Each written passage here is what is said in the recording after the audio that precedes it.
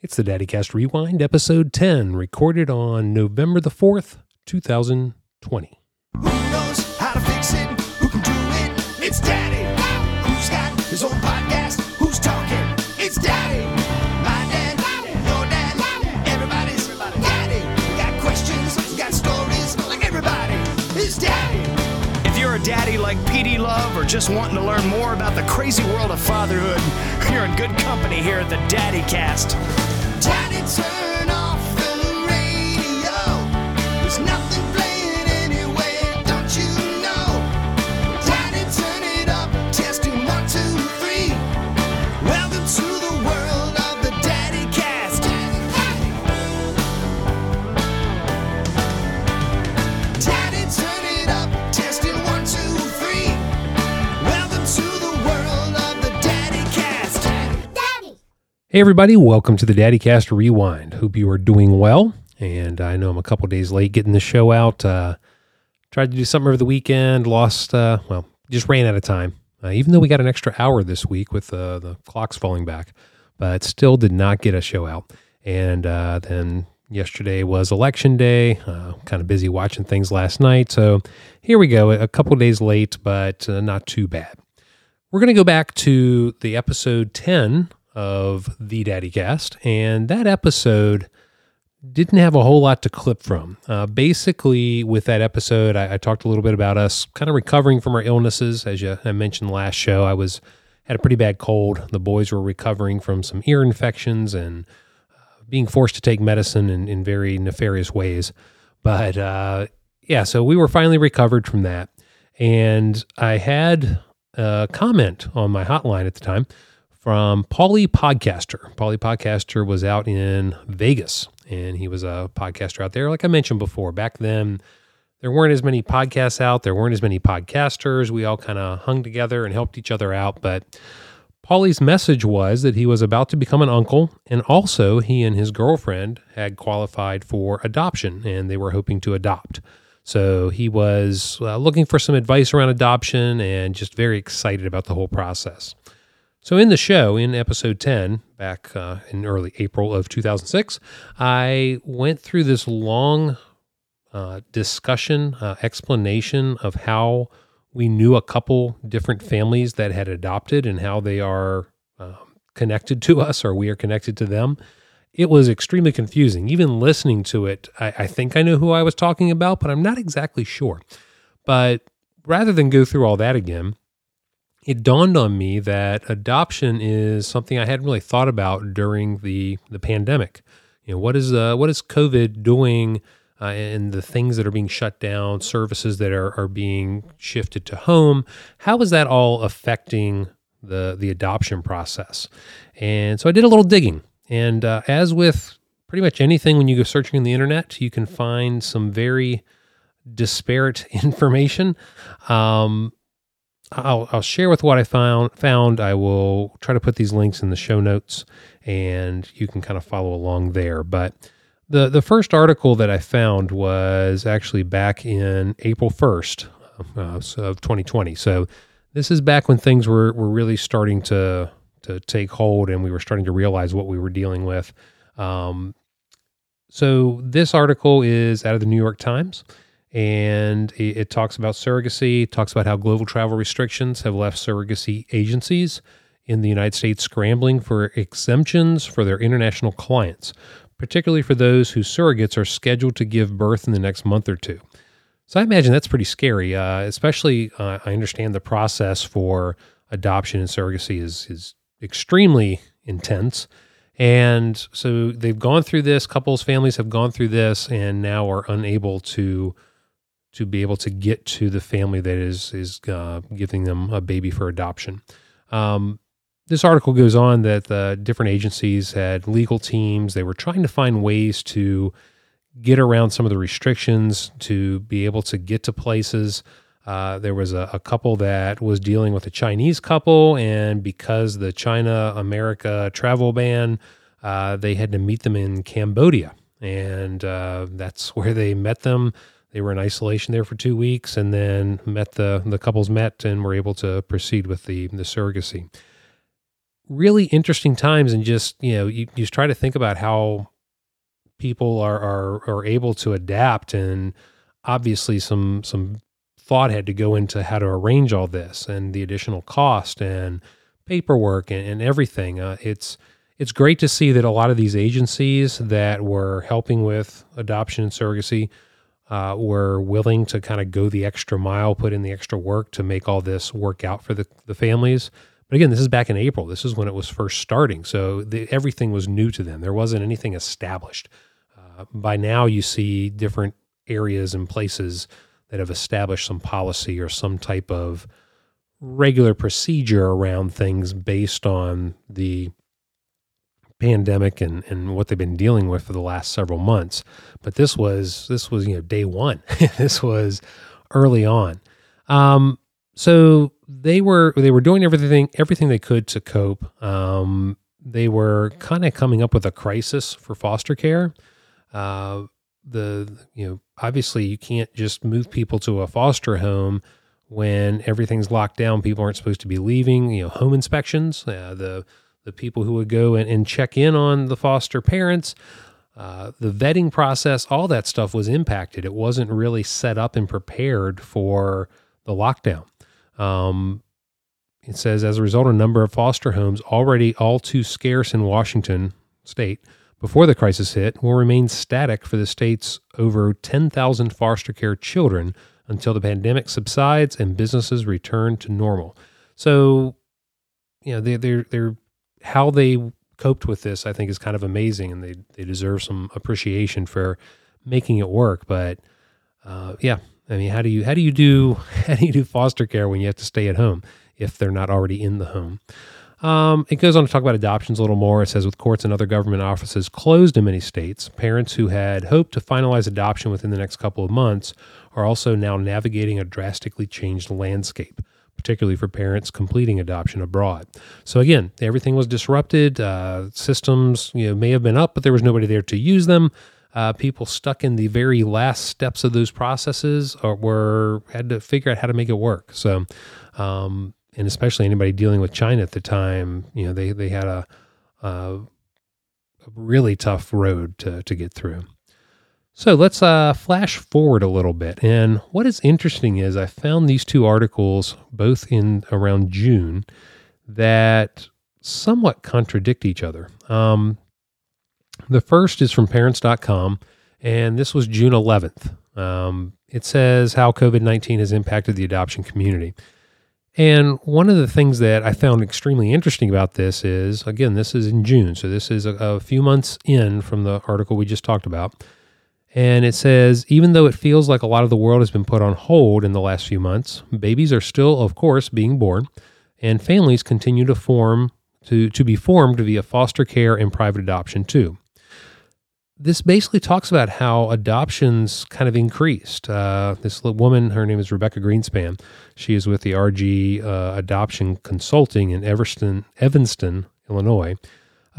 She says that they saw an increase in the number of pregnant women hoping to make an adoption plan in March and April, although that since has leveled off a bit. So obviously the crisis and the pandemic had impacted that a little bit. But everything started level off in May.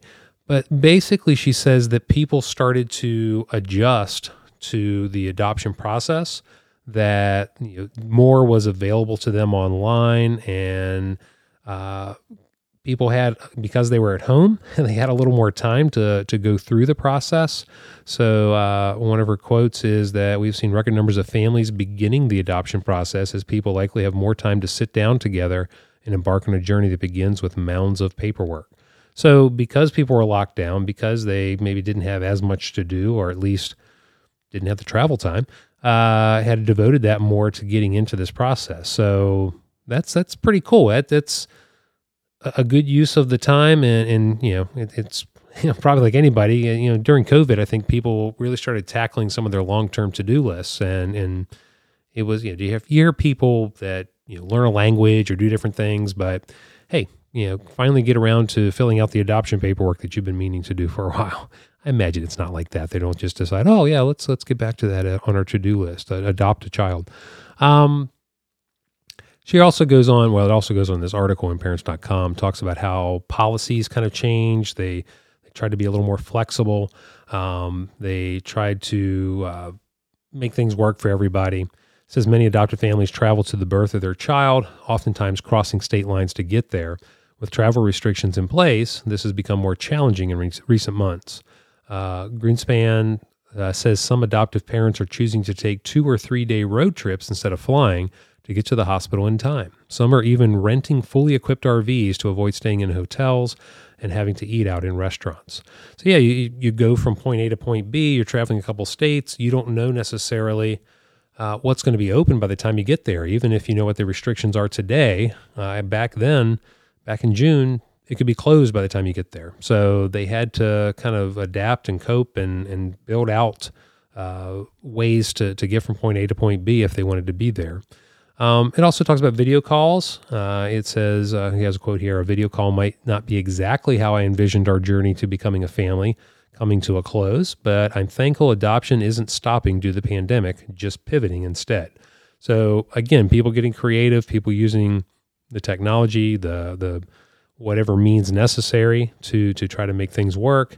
And it goes on to talk a little more about some of the restrictions and finalizing paperwork and interviews over Zoom as opposed to in person, judges declaring things, electronically. So definitely everybody was trying to do their best to make it work. Now, in contrast to that a little bit, and again, that article was on June 11th. Later that month, and this is from the Oprah magazine, Oprah Mag, June the 29th. So a couple weeks later, this really talks about how things aren't increasing.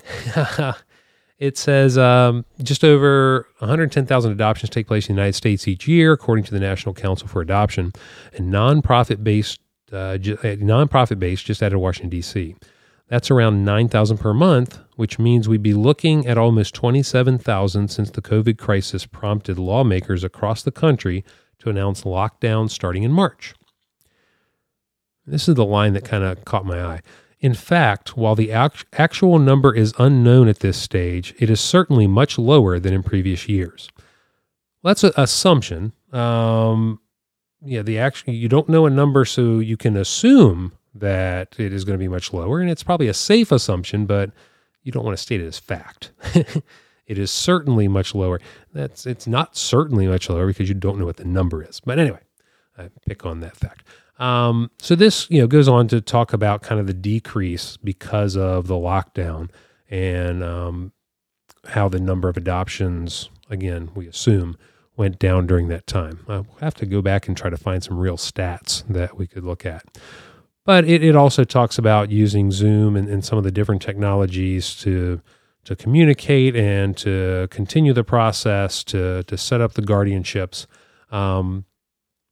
in different ways that it has added stress.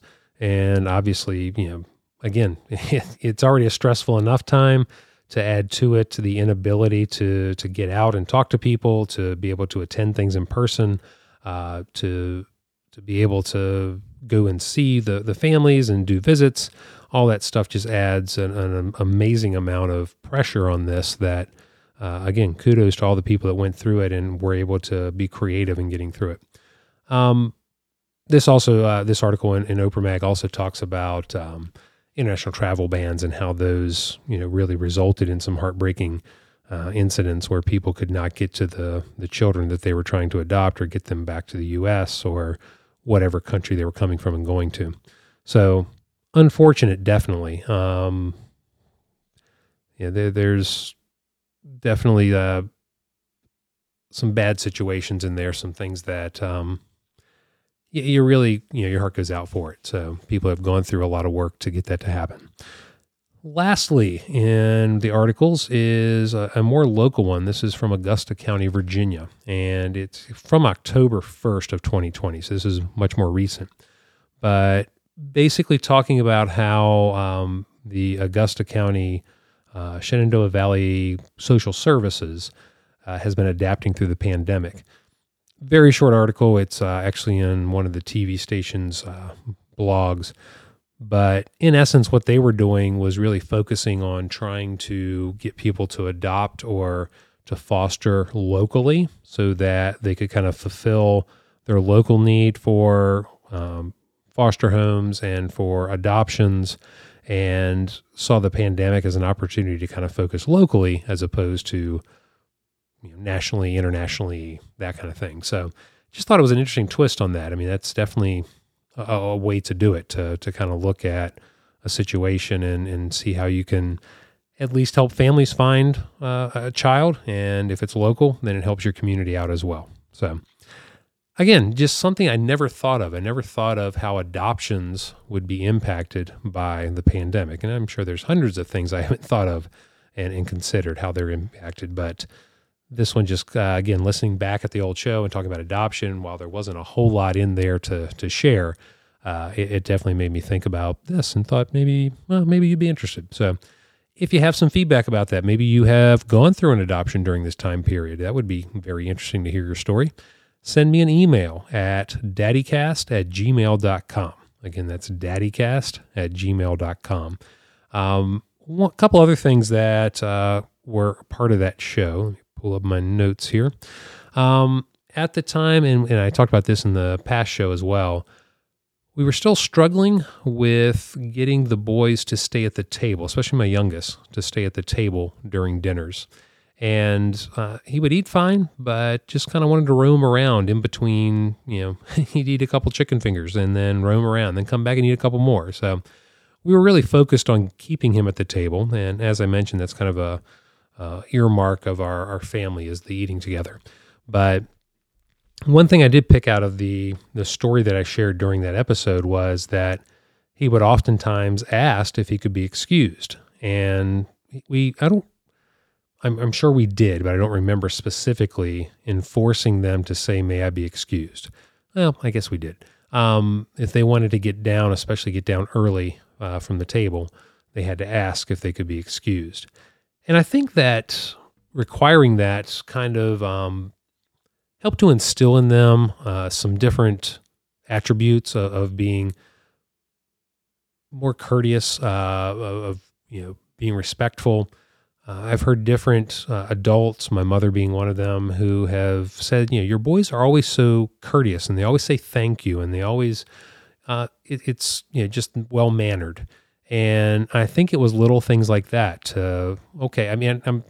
If I remember correctly, we made them say, "May I be excused?" because we thought it might be just enough of a hurdle or an obstacle that they would sit and eat their dinner. So it wasn't that we were trying to make them be good, well-mannered young men. It was really more self-serving that maybe they would stay in their seat if they had to say something. But you win either way, I guess. But it's definitely something that I think having kids learn what some of those more courteous and mannerisms are and how to use them properly is definitely important. So knowing that we forced them to say, "May I be excused," just kind of struck me as interesting back then to try to keep them at the table, but long-term seemed to instill some different attributes in them. So just an interesting tidbit from there. Like I said, most of that show was this rambling about friends of ours who had adopted and getting them